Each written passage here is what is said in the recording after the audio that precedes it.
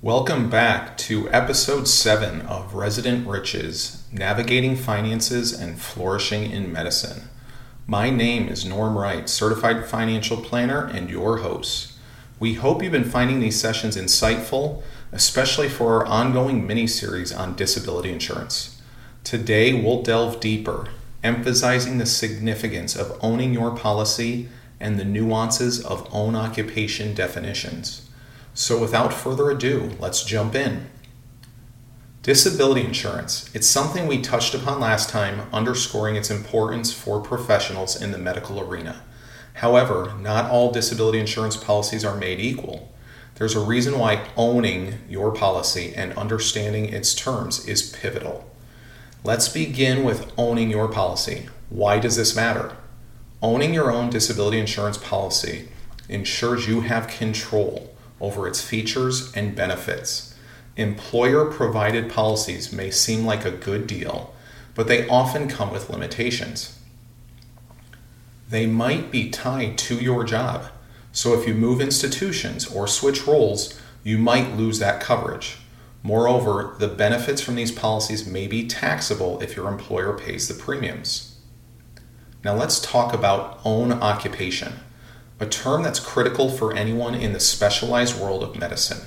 Simply put, own occupation ensures that if you are unable to perform the specific duties of your medical specialty due to disability, you can claim benefits even if you're still able to work in another field or capacity. Imagine this scenario. As an orthopedic surgeon, if an injury prevents you from performing surgeries, but you can still teach or consult, under an own occupation policy, you'd receive your benefits because you can't perform the specific duties of your trained specialty. It protects the time, money, and effort you've invested into becoming a specialist in your field. Some policies might offer a variation of this, where they consider you disabled only if you can't work in any job suitable for your training, education, and experience. While this might seem comprehensive, it doesn't offer the same level of specialty and protection as own occupation.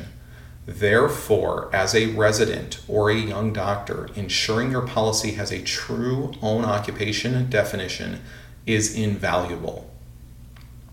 Disability insurance is a safety net, and like any safety mechanism, its strength and reliability depend on its quality. Don't settle for generic policies or be lulled into thinking an employer's group policy is enough. Your specialized training deserves specialized protection. We'll continue unraveling the intricacies of disability insurance in upcoming episodes. For now, I urge you to review your current policies, if any, and to prioritize this safeguard for your financial future. If you don't have a policy, now is a great time to start looking into your options for protection. Transitioning from the financial realm to the well-being sphere, let's talk about a pillar of our daily lives, sleep. Sounds simple, doesn't it? But in a profession as demanding as medicine, getting quality sleep can often be elusive. Sleep isn't just a rest phase for your body. It's an active, essential period when critical processes occur, from repairing tissues to consolidating memories. Especially for residents and medical professionals, where your knowledge and skills are constantly being tested and expanded, sleep plays a pivotal role in cognitive function and memory retention. Research consistently shows that inadequate sleep affects judgment, mood, and the ability to learn and retain information. In a field where precision, recall, and discernment are crucial, these aren't just personal issues, they can impact patient care. Moreover, chronic sleep deprivation has been linked to a host of health problems, from obesity and diabetes to immune system dysfunction, and even an increased risk for certain cancers. It's a paradox, isn't it? As healthcare providers, we aim to ensure the well-being of our patients, but sometimes we neglect our own.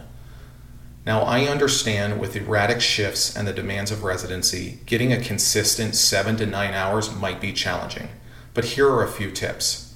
Number 1, prioritize sleep. Understand its value and make it a non-negotiable part of your day. Number 2, consistent schedule. Try to sleep and wake up at the same time even on off days. Your body loves routines. Number 3, ideal environment.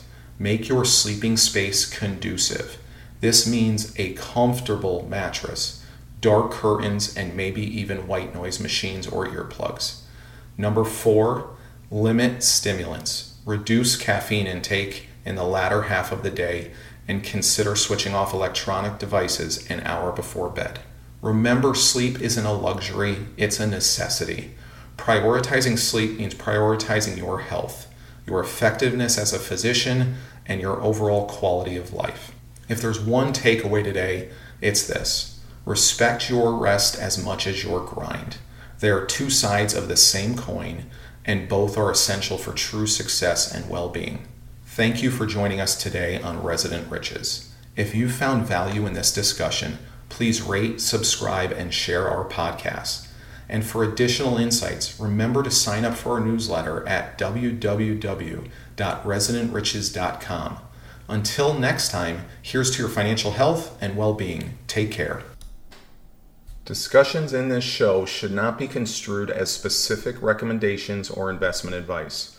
Always consult with your investment professional before making important investment decisions. Securities offered through registered representatives of Cambridge Investment Research Incorporated, a broker-dealer member FINRA SIPC.